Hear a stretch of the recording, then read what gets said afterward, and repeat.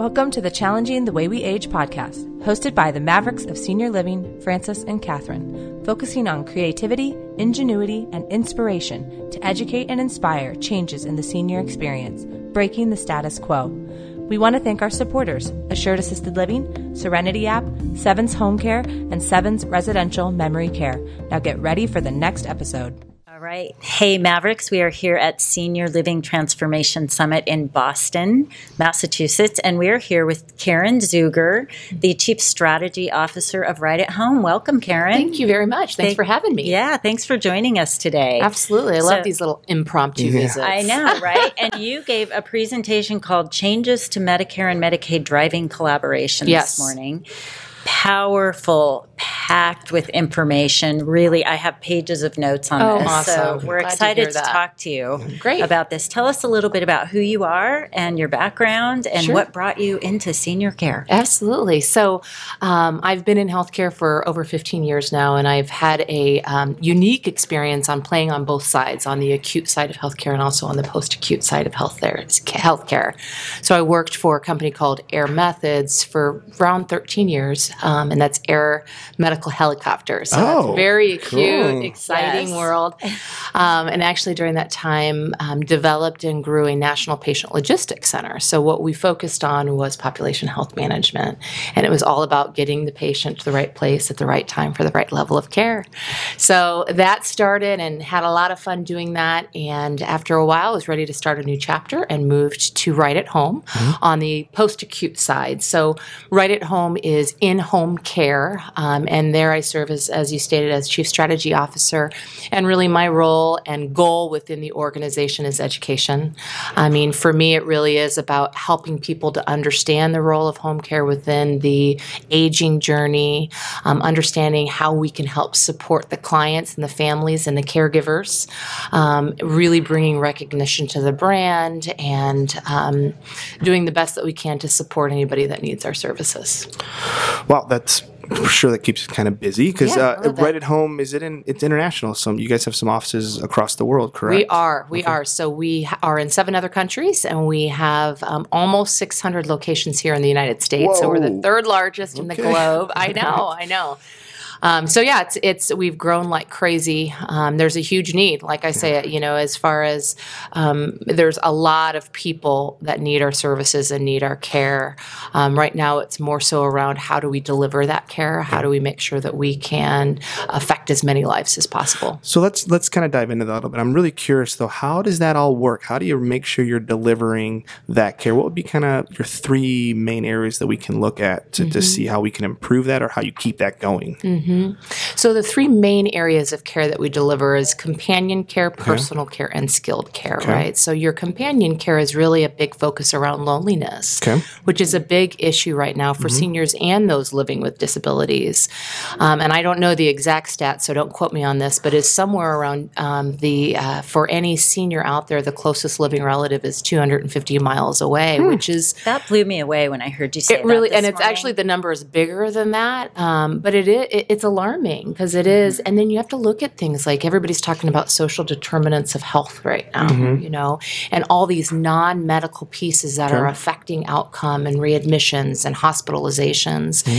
And those are the hard things to get to because to really figure out the loneliness concerns and the depression and the isolation concerns, you got to be there longer than stopping in for a blood pressure check or a quick phone call or a text. So we really, as far as delivering care, we really are the eyes and ears inside the home. We're there, and typically we're there before other providers get there. We're there while other providers are there, and we're there after other providers leave. So we become part of that family and part of that journey through companion care, personal care, which is really the activities of daily living, and then even the skilled care are the services and the components that we deliver. So let's dive, since you are in the home before, after, during all this stuff, what does the collaboration look like? Because you talked a lot about collaboration this morning. So can you dive a little deeper into the collaboration piece? Absolutely. And this is for sure one area that I'm super passionate about. And, I say all the time that it truly does take a village. And in order for us to really impact change and impact outcome and quality, you can't do it alone. Right. You know, we have to know what our swim lane is.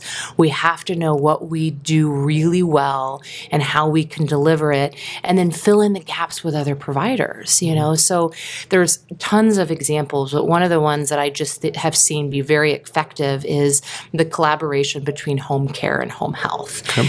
And the industry as a whole is still a little bit confused between the difference between home care. Yeah. And so tell us about that. Tell our audience the difference between home care and home health. Absolutely. So really there's two major differences, and one is reimbursement. Okay. So home care, which is the industry that I'm in, is a private pay, holistically private pay. Now we still do long-term care insurance. We do a lot with the VA, and we do some Medicaid waiver across the country. But for the most part, it is private pay, whereas home health care is government reimbursed. So they're CMS certified, Medicare, Medicaid. That's their reimbursement model. So that's one of the differences. The other is in how the care is delivered. So home health is more transactional in care. So they're going to respond to an episode. Something's going to happen, and they're going to come in and assess the client and figure out what services that client needs. So they'll come in for short periods of time. They'll deliver or do what they need to do. Maybe it's give a bath or take a blood pressure or give meds, and then they're gone. So they're in and they're out of the home. And during that whole time, we're there along the way. So I always say we're kind of the mortar to their bricks, right? So we're holding all those pieces together. Absolutely. Right. Absolutely. And aging is a tough thing, you guys. It's complicated. There's a lot of things. I had a really great conversation with a lady here at the conference about her elderly parents and the fact that she didn't even realize that home care existed and didn't know that we could help to manage all these different components. Yeah. When somebody may not be eligible for home health, you're always eligible for home care. And so those are things that we just, again, when we talk about education and making sure that, the eldest daughter, which has a tendency to be the caregiver. Right. That is That's me. the case. Yeah, and I think it is until you have to deal with it, you don't know. You don't know. And you're not going to know. Why would you go research this before you have to deal with it? However, when you do start to deal with it, you need to educate yourself. Yeah. You need to take charge a little bit, and I call it the CEO of the care team as the eldest daughter. Yeah. So from the family perspective, we're a little bit of the CEO of that care team. It's our job to kind of make sure that everyone is communicating and collaborating with each other, and that's really what I'm hearing you talk about. That's absolutely. And you make an interesting point, because that really is it too, is home care normally jumps in when crisis strikes, right? So there's a crisis hits, and then sometimes it's too late, or now at this point everybody's frazzled, so you really are dealing with all the family dynamics along with the client dynamics. Right. So really one of the other things that we want to get good at and figure out, and this is a tough one, is how do you get into the home sooner? Yeah. How do you begin that education process sooner in that life cycle, so that the CEO of the family, that eldest daughter, knows what her resources are and when to reach out to those resources and how to leverage them. And it's more than just home care. It's community presence, it's products, services, technologies, it's moving services, right? It's possibly. Selling estates and going. We have tons of hoarding cases, where you got to step in and you got to figure that stuff out. So they're just, every case is unique and different, and you got to have a partner. It's nice to have a partner in that process. And I think we have to just get more proactive in our care in general, 100%. Both from healthcare and aging services, because to me we're very reactive. It's like, I should go get my annual physical, but I'll do it next year. Yeah. And then all of a sudden, 5 years go by and you haven't had a physical. Right. So do you mean individually, or are you talking as an industry? I think as an industry, our healthcare is so reactive to curing and fixing things. We're not all about doing things sooner to help them last longer, because we've always talked about this, as I'm sure you guys do, is we have a health span and we have lifespan. That's right. We seem to kind of say we want to live long, but not always do the things necessary to increase our health span, which is maybe bringing in, your company like yours for just 4 hours a week to start with, right? Absolutely. Just to test it. Well, and so one of the things that we've been working on too from a strategic partnership standpoint is wellness partners, right? So right now we've got caregivers, and the reality is nobody wants a caregiver. Nobody wants a caregiver. That means I'm old. About to say right? that. Nobody wants but you might want at the age of 70 a wellness coach or somebody to come in and help you with nutrition. Exactly. And so I do think we have to start changing the mindset of how we're looking at things. And I said this in the presentation, and this is another difficult thing to do, but how do you make aging sexy? Yep. Yes. How do you create processes and relationships that drive people to want to change their health habits and to be well so that they can live longer? And that's the exciting part about my job, is constantly looking and evolving and figuring out how we can change the dynamics and the way that we talk about aging and the way that we we support aging. So there's cool. a lot we can talk about on that topic. Absolutely. Do you think we have to overcome fear? And fear in the sense of opening our homes up to this stranger? Right. Well, that's a good question. And I would say, I think that, let's talk about Uber. 5 years ago, who would have thought that you would have been calling a stranger on your phone and jumping into a car? Why is that okay? But yet we're still so resistant to home care. Yeah. Well, it wasn't okay in the beginning. It wasn't. It took time. I agree. I don't think it took as much time as I thought it was going to. It was adopted pretty quickly, but I agree. It did take time. Yeah. But I think the difference here is, and this is another delicate balance, right? Aging is personal. I mean, I don't want somebody coming in and helping me and seeing me at my lowest points and knowing that I have cognitive decline and I might not remember your name at the end of your shift. Yeah. So these are things that and I don't even know you to begin with. And I don't know there's you to no begin trust. with. Right.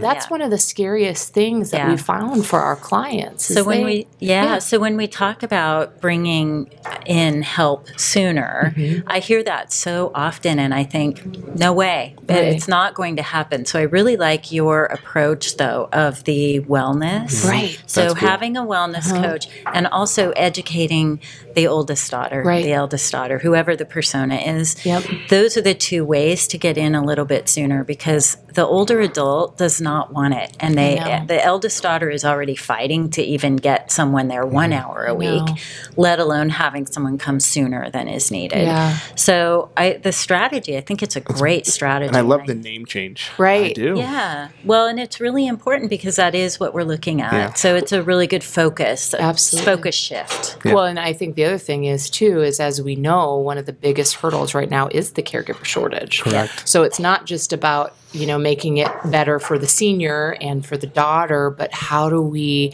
make this job a little sexier for the caregiver? Yeah. You know what I mean? Yeah. So that's cool. Yeah. If we could figure out, and I don't know, I don't have all the answers here, it's just thoughts, but if some sort of wellness certifications and because caregivers have, I just did a tour of our Florida offices actually, and you know what they said? Well, their biggest issue right now is the health of their caregivers.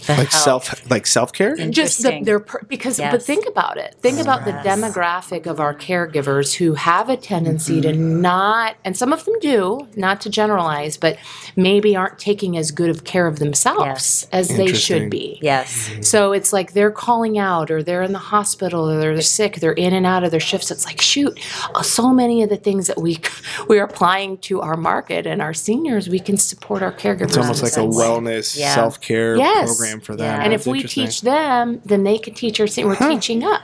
So Kerin, tell us, who in your life do you consider to be a maverick? Oh my gosh. There's lots of them. And I feel so blessed over the last 15 to 20 years of working in an industry where I've had really great leaders and mentors, and several bosses who have pushed limits, you know, and I love that. And people who have let me be me, you know, and I'll say that about my current boss, who is Brian Petronic, our CEO. Shout out. But the reason that it works is because he allows me the autonomy to be creative and explore and push limits. And I think we have to do that. There was a comment earlier, and I thought it just really resonated with me, where it's like you get to a certain point in your career where you don't want to take risk anymore because you've succeeded. You're there, and I don't want to take a step backwards. So you have to. You don't want to be a public failure, right? Right. Yeah. And it's like I don't want to. I'm here now, so I don't know how much further I want to push, because that's a little bit risky to me personally. So to have leaders to allow you to fail, and to have leaders to allow you to learn from those failures, so we can continue to push the industry, I think is so critical. And I've been blessed to have those. That's awesome. Leaders. I think that is. We have to get over this mindset of failure is a bad thing in aging. Yes. Businesses that are successful, they push the envelope, right? We always, Catherine and I, and I'm sure you'll agree, is that I feel like aging services is about 20 years behind the mainstream business world of being accepting to new ideas. That's right. And I think a lot of it is tied to that failure. Granted, we can't fail when it comes to medication, some of the key elements, but there's a lot that we could push the envelope on. And do. Yeah. And I know. We could all just create a foundation that had endless money supply. Well, there is that too. And as you started your presentation with, it is complex. Yeah. This is complex, not just aging itself, but this whole industry is very complex, and it's a mixture of multiple industries trying to work together. Yeah, absolutely. So there's a lot there. So obviously you seem very action oriented. So what action would you encourage our listeners to take? Yeah. First of all, educate yourselves and know that there are options out there. Know that Google, everybody's Googling right now. I heard this term the other day that was called the boomer consumer. Have you guys heard this one? Where that's a new one. But it's so true. The market, the demographic of people that are looking for our services are smarter now. So they're doing all of their research online. It's like buying a car, right? You know what you want before you even walk into it's the same thing in senior care. Yeah. We've got this boomer consumer market that has all the answers at their fingertips.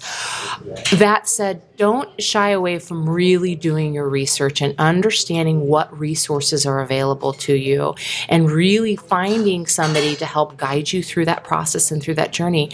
Reach out to your local right-at-home owner. I'll tell you what, they don't even need to provide you services, but there's a reason that people get into this industry. It's because this is not an easy job, right? And it's emotional and it's difficult. And it takes a lot of time to grow a business and to develop trust in your community.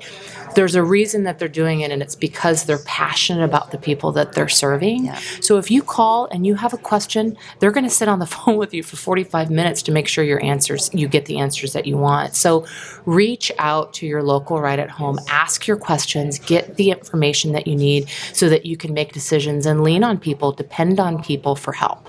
You can't do it alone. Yeah. And I always encourage people to look for local resources. Yes. Because the nationwide resources that we Google, they are a list that you're going to find if you just Google anyway. Yeah. It's not providing the personalized care. It's not telling you what communities will be able to handle your particular situation. Going forward even. Right. And they're not providing the education. So it's the local resources that are really, really helpful, because they know the owner-operators. They know the house. Absolutely. They've visited before. Yeah. They know what it's like. They know which ones accept dogs. They know which ones have good companionship for that type of person. So I'm really big on encouraging people to go local. Yep, it's perfect.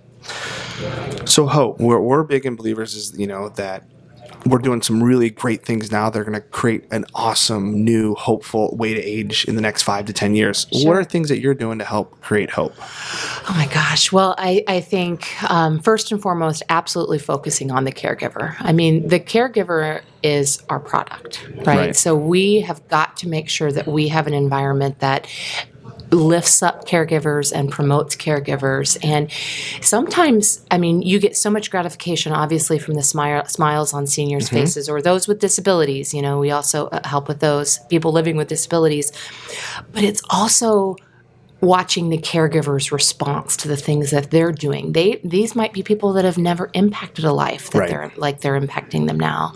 So showcasing those events, and we always talk about micro moments, right? And we talk about how micro moments are really what moves the needle within our industry.